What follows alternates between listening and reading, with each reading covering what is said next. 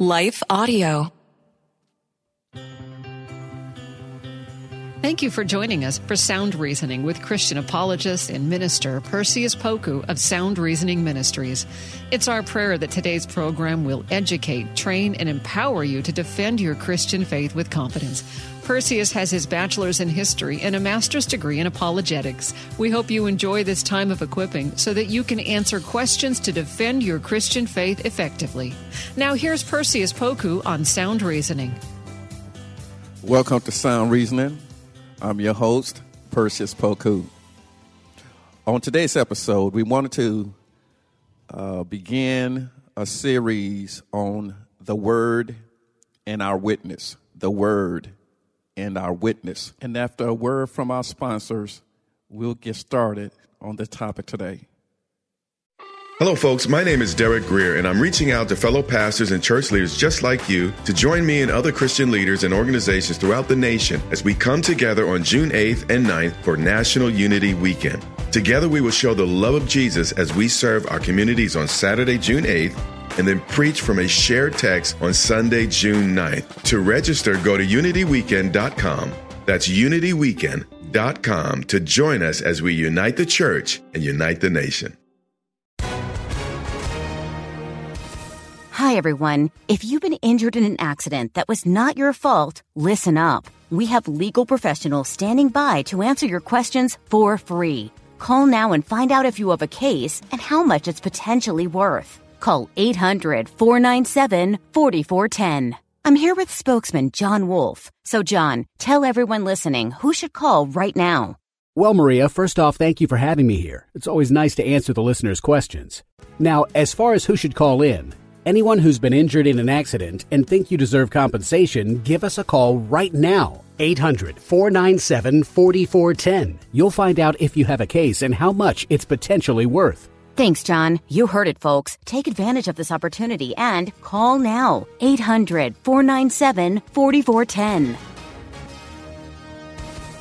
Advertisement sponsored by Legal Help Center. May not be available in all states. And this particular topic will be expressed from an apologetic perspective. And we hope that this series helps you to be emboldened, to lift up the holy name of Jesus Christ, to be a witness in your orbit. O-R-B-I-T, I know is a scientific term dealing with space and things of that nature, but we all have our orbits. You have your cluster of friends, a cluster of associates, cluster of family members that you're close to, and you share commonalities as it relates to life issues. And it is those clusters that the Lord would have us to influence on his behalf. And if we are able to witness to those in our inner circles, and then they catch on fire for Jesus, and they're able to affect others, then our circle grows. But it's not for us, it's for Jesus Christ. So I'm hoping this episode helps you in your faith, helps you in your evangelism, helps you in your discipleship. So let's begin as we talk about God's word, and we call it the Bible, the Bible. Some say is basic instructions before leaving earth. We learned that in Vacation Bible School. But I'm hoping that we use the Bible as the source of our decree and mandate to go out and share the good news. And it is good news. That's the thing about God's word. It is good news. It's called good news for a reason. It's good news because of what it can't do. C-A-N. Because of what it can do. It can change lives. It can transform minds. It can save souls. God's word is powerful. And as the Hebrew writer says, that it's a two-edged sword. It cuts going in and it cuts going out. It reaches even to the marrow. God's word has a metaphysical component to it. It's not just a medicine that you drink and it has these negative side effects. There's no side effects to God's word. God's word It's a light. And what I love about the Bible is it uses all these different illustrations to talk about God's word. So we're going to talk about God's word and our witness. So when we use the term God's word, the phrase, we're talking about the Bible, right? The Bible. And the Bible, and please keep in mind what I'm getting ready to say. The Bible is a limited expression of its nature. It's a limited expression because the Bible itself tells us that there were things that even Jesus did which couldn't be contained in the scriptures. So what we know about God is only some of what we know about God. God is bigger than the things that the Bible reports about him. But whatever he is that we don't know about is always consistent with his nature. It's always consistent. God cannot go against himself. So we can't ever say or come up with a theory or posit a philosophical argument that goes against God's nature as we already have it in the scriptures. The word was written by men, but inspired by God. The word was written by men, but authored by God. And what the Bible tells us as we read it, one of my favorite books is called The Bible as History. I love history. And this book basically talks about the historicity of the Bible, how it has played a role in humanity throughout the annals of history. So when we read the Bible, we learn about the history of mankind, where we came from, how did we get here? And as Christians, we soon realize when we are talking to other people, not everybody holds the belief that we were shaped in the image of God, that God created Adam first, and then from his rib came the woman. Not everybody believes that. Not everybody believes in a Christian worldview as it relates to how we all got here. You have many atheists who believe that we evolved. That we evolved from early primates and then we became who we are, that we evolved from monkeys and apes and things of that nature. You have many atheists and skeptics that hold on to the theory of evolution. And the sad thing about many of those who hold to this view is they're ignorant of what Darwin actually talked about. Darwin, in his own letter, he gave himself a wiggle room. He said, if we could find evidence through technology, and he was being pragmatic. If we could find evidence of more developed cells, then his theory of evolution would not count. His theory of evolution would have a flaw in it. And so with today's technology, we're able to see the complexities of the biological systems. And through that, we see that the molecular structure for Homo sapiens is different than that of other species. So what am I trying to say? What I'm trying to say is God created Adam just the way he created him and just the way we are. We did not evolve from any early primates. And I don't mean to get distracted by arguments against evolution, but let me say this. The one major flaw of the evolutionary argument is we have yet to find at least one transitional fossil. It doesn't exist. And it's evidence that we've always been created the way that we are. We did not evolve from animals. And without the transitional fossils, it remains a theory. It remains hypothetical. And they claim to have science on their side, and they don't. They don't have science on their side. What we do have are theory. What we do have are hypotheticals, and they accuse Christians of having faith. But they have faith in faith, hollow faith. Our faith is rooted in the scriptures and is rooted in evidence.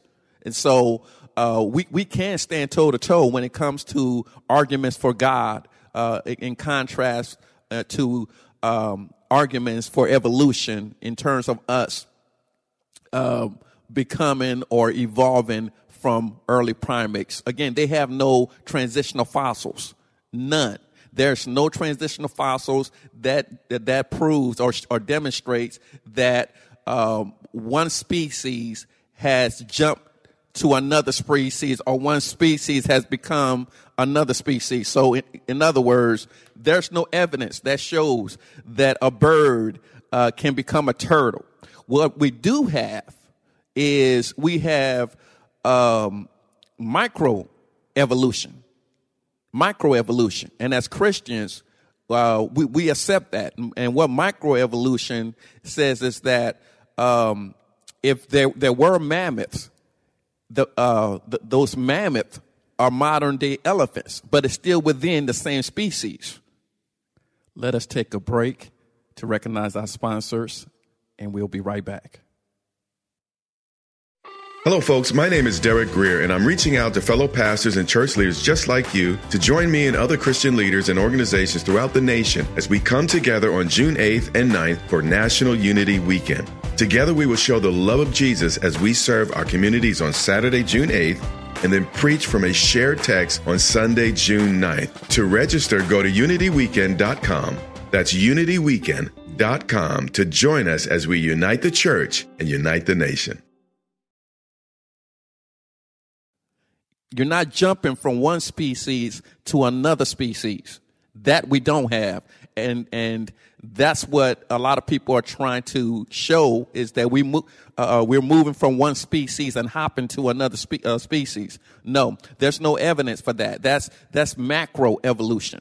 Now, as Christians, again, we can accept micro evolution, but we can't accept macro evolution. I hope that makes sense. And if it doesn't make sense, you can always email us at info@srministries.org. Second thing about the Bible, it is God's work through the life of humanity from the beginning. It shows us God's work through the lives of humanity from the beginning. So in other words, we see how God's handiwork has been a part of human structure and human history. Since the beginning, God has been a part of this life. It's not like the deists. Many of the deists assume that, yes, there is a God who created humanity, and once he created everything for human beings, then he left it up to humans to run. That's what many deists believe. But that's inconsistent, that's not scripture, and that's incorrect. So God's handiwork has been intertwined with human history. Then the Bible tells us about sin, sin. Yes, that word is basically a title used to describe us falling short of God's standard. That's what sin means. Sin means we have fallen short of God's standard. We have fallen short of God's standard, and sin is running rampant in today's culture. Matter of fact, there are some preachers who refuse to teach on sin because it's not popular. Well, whether you teach on it or not, whether you preach on it or not, it's not going anywhere. God still holds us responsible for sin. And in Romans 3:10, Paul reminds his audience that it is written, there's none righteous, no, not one. And in Romans 3:23, he says, for all have sinned and come short of the glory of God. That's why there's nobody perfect. And then he goes on in Romans 5:12, and he says, as by one man sin entered into the world, and death by sin. So death passed upon all men, for that all have sinned. And in 6:23, he says, for the wages of sin is death, but the gift of God is eternal life through Jesus Christ our Lord. And then I love Romans 10:9, where it says that if you should confess with your mouth the Lord Jesus, believe in your heart that God raised him from the dead, thou shalt be saved. And that is the recipe for sin. If you want to deal with sin, if you want to conquer sin, it has to be done through the efficacious blood of Jesus, which occurred 2,000 years ago on the cross. So sin has to be dealt with, and that's what the Bible reminds us of. Number 4, there's a revelation concerning his beingness.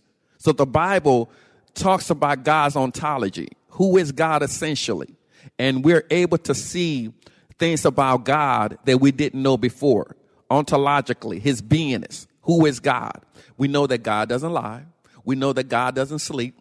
We know that God is all powerful. We know that God is an ambassador for righteousness. We know these things about God because of what the Bible tells us about him. God is the source of truth. We know that God is truth. He cannot lie. And we know these things, again, because the Bible says so. And I'm so thankful that God allow us to see who he is so we can know what the standard is. So we thank God for his beingness. Then the Bible introduces us to the possibility of miracles. Do miracles exist? Yes. Yes, miracles exist. And I know there are those in the world who teach against miracles, saying that we can't test miracles, so we can't believe it. Well, there's a lot of things that you can't put in the lab and test, but it doesn't mean that it doesn't exist. When you all fall in love, can you put that in the test tube and test it? No. But what we do see is the results of being in love. And likewise, we that know God, we are the effects. People see how he's changed us. We don't talk the same anymore. We don't sing the same anymore. We don't dance the same anymore. We don't handle our finances the same anymore. We are the effects of a transcendent cause. That cause is God. He caused us to be holy. He caused us to be truthful. He's caused us to be sanctified. So the Bible introduces us to the possibility of miracles. Miracles do exist. And by miracles, we're talking about those events that can only be attributed to God. Those events that can only be attributed to God. And one of the greatest miracles, there are two great miracles, but the greatest miracle, number one of the greatest miracle is that God created the universe. That's a great miracle. Out of nothing came something. That's one of the greatest miracles. And then the second one, of course, is the resurrection. The resurrection, right? You may be saying, well, the resurrection is the greatest miracle. Well, there wouldn't be any resurrection if we weren't here. And just by the creation of the universe and us and humanity, that's the greatest miracle. Out of nothing, God created something, in which we call ex nihilo. God created something out of nothing. And then he tops it all off by showing us that he's defeated death through Christ. So the resurrection is as great of a miracle as well. Then we learned case studies. This is what the Bible gives us. It gives us case studies of those who have relationships with God and how he delivered them. There's a concept called salvation, right? Many of you all have used the word salvation. But there are two types of salvation. There's temporal salvation in contrast to eternal salvation. Temporal salvation is when the psalmist, for an example, talks about God delivering him out of a pit. God delivering him from his lowest point. That's temporal salvation, meaning that there was a starting point and then there was the end point. But eternal salvation deals with being delivered eternally. Being delivered, when God saves you, you're genuinely saved. When God saves you, you're eternally saved, meaning that we have a relationship with him now, but yet when we die, when we are in the presence of the Lord, we're going to keep having a relationship with him. We're not going to stop our relationship with him. So that's eternal salvation. So there's a distinction between a temporal salvation where God delivers you out of let's say, a traumatic situation. God delivered you physically from an illness. It had a starting point and an end point. But eternal salvation is exactly what it means. Is this existence, this relationship, this salvation that transcends beyond time. And that's what God did for us through his sacrifice on the cross. Then the Bible tells us about God's dispensational plan to redeem mankind as a result of sin. God's dispensational plan to redeem mankind as a result of sin. So God already had a plan for us when Adam sinned. When Adam sinned, God already had a plan for it. God knew the contingency plan. God knew that the Lamb of God would be coming. God knew that the blood had to be shared for the remission of sin. God knew all of this. And this is an introduction to Jesus.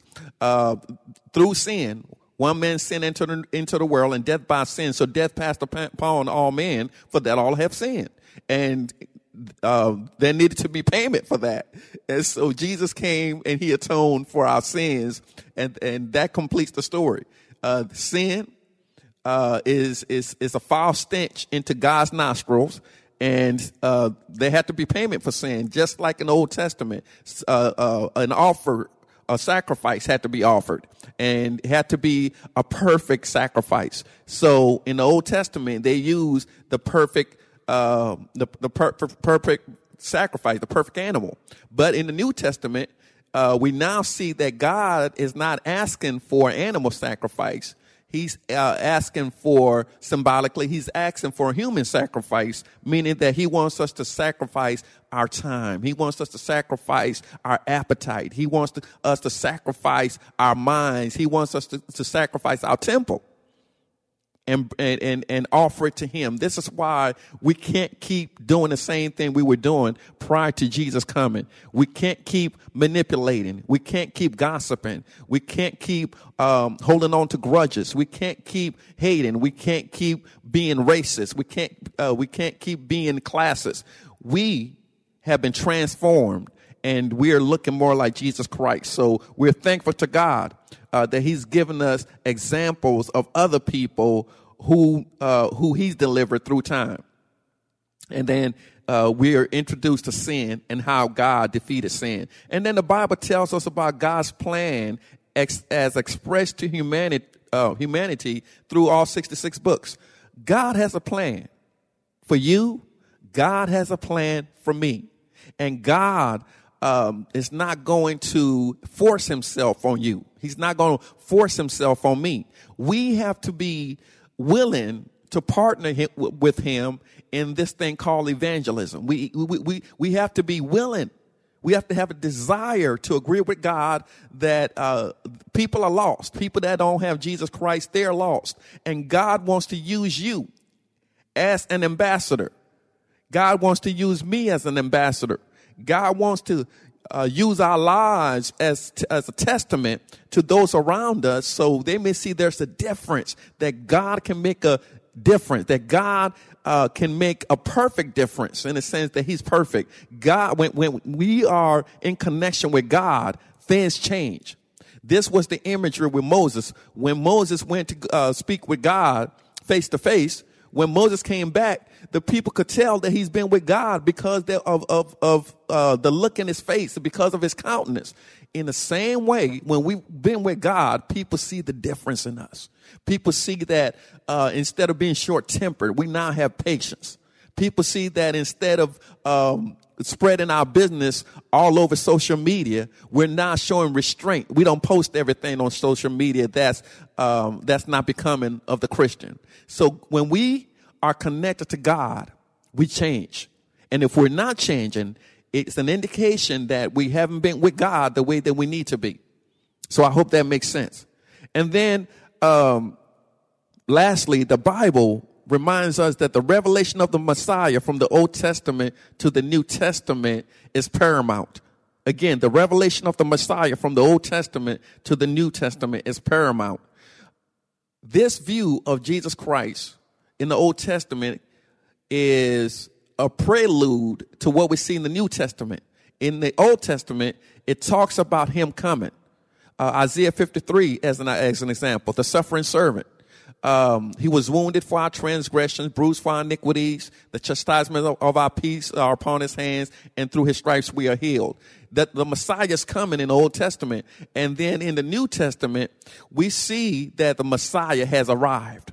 The Messiah arrived, and he's preaching the kingdom of God agenda. He's talking about the kingdom of God, the kingdom of heaven. He's talking about how he didn't come to do away with the law, but he came to fulfill the law. So in essence, the Old Testament was a handmaiden to the New Testament. And so we thank God that we have this book called the Bible that serves as inspiration, that serves as a source of salvation, that serves as our power so we can get through what's going on in our lives today. Yes, the Bible was written a long time ago, but as I always say in my classes, truth has no expiration date. Truth has no expiration date. So we thank you for listening.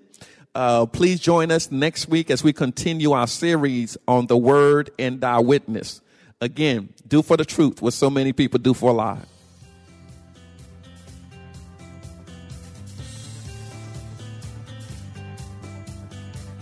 Thanks for listening to Sound Reasoning with apologist and minister Perseus Poku from Sound Reasoning Ministries. It's our prayer that today's lesson has equipped you to share and defend your Christian faith with boldness. Sound Reasoning Ministries offers training in apologetics, biblical studies, and systematic theology. Join in on discussions on Facebook at Sound Reasoning Ministries. For more information about the ministry, to send an email, ask a question, or support the ministry, visit online at srministries.org. That's srministries.org. Listen again next week at this same time. And remember, Titus 1:9 says, hold firm to the trustworthy message as has been taught, so that you can encourage others by sound doctrine and refute those who oppose it. Sound Reasoning Ministries, srministries.org. And as always, we would like to thank our friends at Life Audio for their partnership with us on this broadcast. If you go to lifeaudio.com, you'll find dozens of other faith-centered podcasts in their network. They've got shows. This is my skyship, Dreamer. My cargo is stories, and our destination, dreams. With Abide Sleep Stories for Kids, you can help your children fall asleep fast and learn about God. To find these kids' bedtime stories, go to lifeaudio.com or search your favorite podcast app for Abide Stories for Kids. You can also download the Abide app for more biblical meditations at abide.com.